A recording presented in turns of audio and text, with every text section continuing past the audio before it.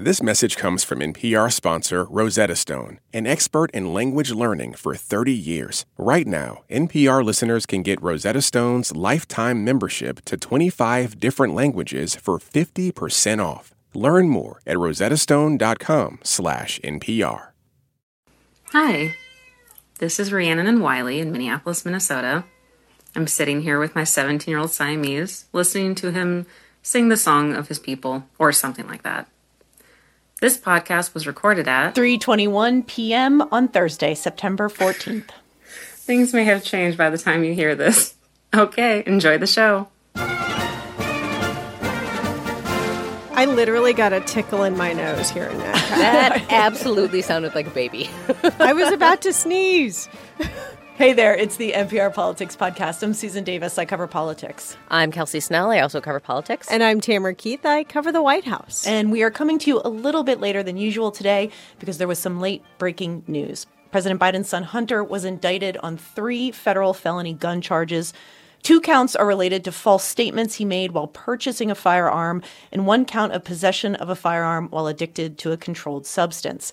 The charges were brought by special counsel David Weiss, who was appointed last month by Attorney General Merrick Garland, but who had been already investigating Hunter Biden for years at this point. The charges come after a plea deal for Hunter Biden fell apart earlier this summer. Tam, these charges are not directly related to House Republicans' new impeachment inquiry of President Biden, but they do seem to undercut one of the core claims outlined by Speaker McCarthy, alleging that the Justice Department has given Hunter Biden special treatment in their investigation of him. Yeah, I don't think that this is going to change the argument of House Republicans because they want the Justice Department to go even harder on Hunter Biden. They obviously thought that the plea agreement, which has now gone away, that was too lenient. But they're still going to make arguments that the investigation moved too slowly, for instance. And to be clear, it has been going on for a very long time. The White House is not making this argument because they are being very quiet about this whole thing. But the fact that the son of the President of the United States has now been indicted on 3 felony gun-related charges is certainly an indication that the Justice Department is operating freely or must be operating pretty freely of what the president clearly would have wanted. Sure. I mean, that's what I say, Kelsey, when I say it does kind of undercut one of the core claims of Republicans here. Sons and daughters of presidents don't tend to get indicted. If anything, it looks like Hunter Biden right now is being treated harshly, if not fairly, by the Justice Department, like you or I might be. I think that's a fair point, though. I will say that the allegations that House Republicans are making around impeachment are pretty wide-ranging. They allege that President Biden was involved in his son's business dealings as well. And I think it's important when we're thinking about impeachment to remember that Republicans are making a lot of claims that they have not yet substantiated. And they claim that they're moving forward on impeachment in order to get the White House to be more responsive to requests they have for information about President Biden and his son Hunter. The White House has, as you noted, Tam, has been very reluctant to talk about this. The White House continues to say this is a private matter, legal matter for their son to resolve. It doesn't involve the president. But it is all caught up now in between the Biden family and the microscope they're being put under by Republicans in Congress. And do you think that the White House can continue to have that be their line? At some point, does the president have to start talking more candidly about his son? It seems quite unlikely that he would do that. This is his only surviving son. His other son, Beau Biden, died from cancer. Hunter Biden is someone who, even as he has gone through addiction and other very serious problems, President Biden has kept him close. So, for instance, after this plea deal was announced, the one that has blown up and now there are charges, President Biden traveled to Ireland with Hunter Biden. He invited him to a state dinner where the Attorney General was also attending.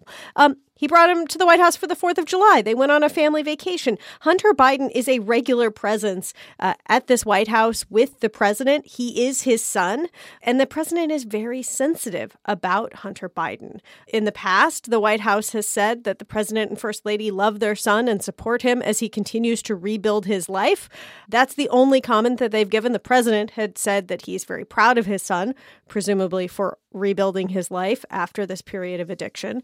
And the White House is also very careful to maintain that the president has never discussed this case with the Department of Justice or kept the Justice Department from appointing U.S. Attorney Weiss, now the special counsel.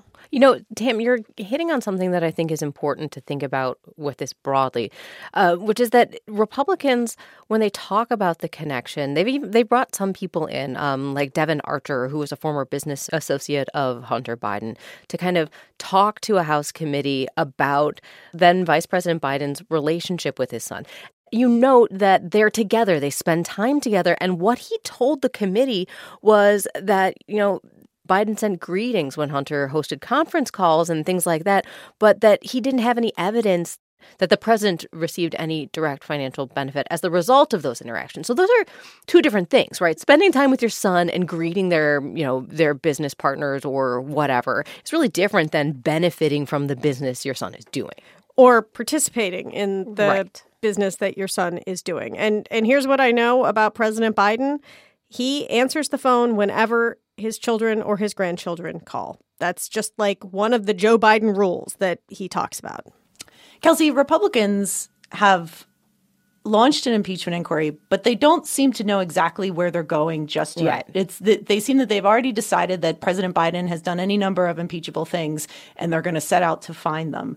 But this does certainly seem to at least add more smoke to this situation that they're creating, that the Biden family has criminal intent, has criminal actions, and we need to look into this. Well, yeah, and that's also a rhetorical thing that they do. They talk about the Biden crime family. That's a phrase that we hear a lot from Republicans in the House. And so there is as much as with other impeachments, there is as much a case being made to the public as is a case being made to House committees and investigators who might actually move down the formal impeachment path. I do wonder, though, especially when you look at both the substance and the relationship. A lot of this behavior from Hunter Biden has been known, certainly his history of drug abuse. This is something that former President Trump attacked Joe Biden about in the 2020 election. And I'm skeptical, or at least it's an open question to see how much traction this does get with voters who also can be pretty sympathetic to families that have dealt with addiction and drug issues and crime issues in their own families. Right. And this charge dates back to 2018 when Hunter Biden purchased this weapon. So it was during a period when President Biden wasn't in office. Also, it's been known about since, as you say, the last campaign. And I will say, though, that Hunter Biden is an adult. The public is very sensitive when they go after the president's minor child. But Hunter Biden is an adult. This is one of those things where Republicans have seen an opportunity. They have been working this. Obviously, former President Trump's first impeachment was about trying to tie Joe Biden and Hunter Biden to shady figures in Ukraine. This goes back a very long time. And it is this effort to say, hey, there's shady stuff out there. You should consider him corrupt. But this is going to be part of the background music of this campaign, which is exactly what Donald Trump and House Republicans want. Especially as we might now also have a trial for Hunter Biden to cover next year. All right, let's take a quick break and we'll talk more about this when we get back. This message comes from NPR sponsor Dana-Farber Cancer Institute, where hundreds of researchers and clinicians make new discoveries inspired by the work of previous Dana-Farber scientists. See why nothing is as effective against cancer as a relentless succession of breakthroughs. Learn more about their momentum. Go to danafarber.org/everywhere. Support for NPR and the following message come from IXL Online. Is your child asking questions on their homework you don't feel equipped to answer? IXL Learning uses advanced algorithms to give the right help to each kid, no matter the age or personality. One subscription gets you everything. One site for all the kids in your home, pre-K to 12th grade. Make an impact on your child's learning. Get IXL now. And NPR listeners can get an exclusive 20% off IXL membership when they sign up today at IXLlearning.com. This message comes from NPR sponsor Charles Schwab with their original podcast, Choiceology. Choiceology is a show about the psychology and economics behind people's decisions. Download the latest episode and subscribe at schwab.com/podcast. When voters talk during an election season, we listen. We ask questions, we follow up, and we bring you along to hear what we learned. Get closer to the issues, the people, and your vote at the NPR Elections Hub. Visit npr.org/elections. And we're back. And Kelsey, one of the questions that we are awaiting an answer for, but, as much as Republicans have already spent months and months investigating the Biden family, they haven't actually gone directly at them. It now seems that Republicans are faced with some serious decisions to make about how hard they want to go at the president and his family. For instance, are they going to subpoena Hunter Biden? Are they going to subpoena the president's brother, who also was involved in the influence industry? And do we have a sense of basically how far they want to take this? Not really, because they aren't saying so far. That is, I think, the open question that we're going to try to get some commitments from House Republicans on. They say they want to be aggressive. They talk about the idea of subpoenas, but nothing specific has come out. To be fair, this impeachment inquiry was just announced this week, and House Speaker Kevin McCarthy has a lot of things on his plate, including the potential that members of his own party want to strip him of his speakership. So the specifics may not be coming imminently. House investigators have already, though, gotten their hands on financial records related to the Biden family. They've made a lot of noise and hay about getting to get their hands on those records. But they, after that, did not say, and look, we have the smoking gun evidence that we need to prove that anything happened. This is a very unique impeachment inquiry because it is starting without any hard evidence that says here is something that was done that was wrong, here's the moment it happened, and here's the link to the president of the United States. But, we do have two impeachments now to look back recently on. And also, House Democrats who ran, plenty of investigations into the Trump administration. But what I think is interesting is even Democrats, and with all the polarization and how many members of their party did not like the President Trump, they were very careful about going after the president's children, Don Jr., Eric, Ivanka, who Ivanka in particular was involved in the administration. I mean, Democrats would talk about how politically risky it could be to try to connect family members to the president. And they didn't do that. They really did not go after the Trump children the way many in the party wanted them to, because they felt like there was issues there, including business dealings that they could have looked at. And they didn't. And now Republicans seem to be faced with the very same question. And we don't know what the answer is going to be, but we do know that other people have thought about it and backed away from it because the political risk could seem too great. Do either of you have a sense of how much all of this is getting traction with voters? When we talk all the time about what matters to people, they're not saying this, they're saying the economy, they're saying inflation, they're saying jobs, they're saying gas prices. But if we're about to enter into a period of time where we're now faced with impeachment hearings again, not to mention any number of trials against the former president, at some point this sort of is everybody all corrupt environment we're living in does seem like it's going to have some effect on the electorate.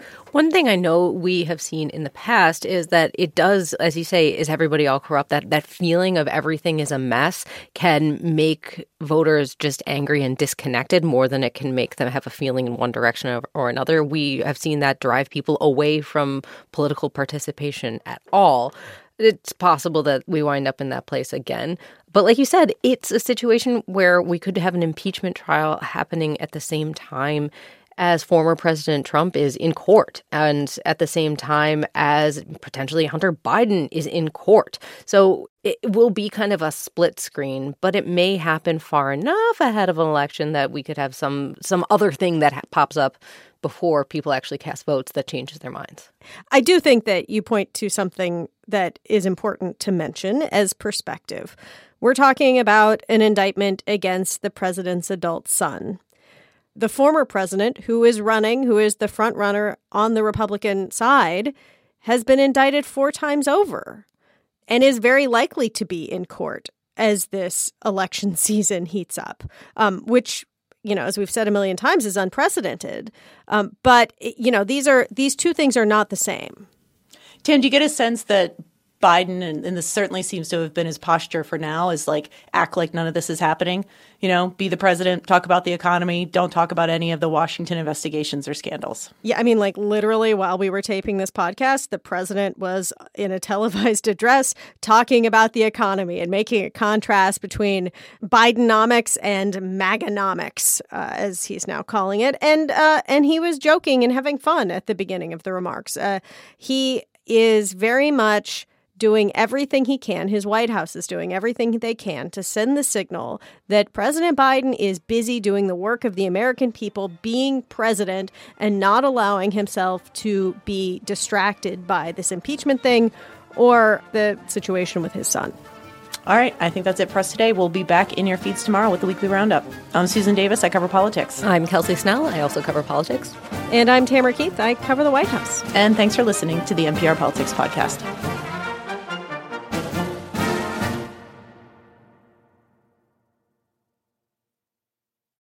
This message comes from NPR sponsor Capella University. With Capella's FlexPath learning format, you can earn your degree online at your own pace and get support from people who care about your success. Imagine your future differently at capella.edu.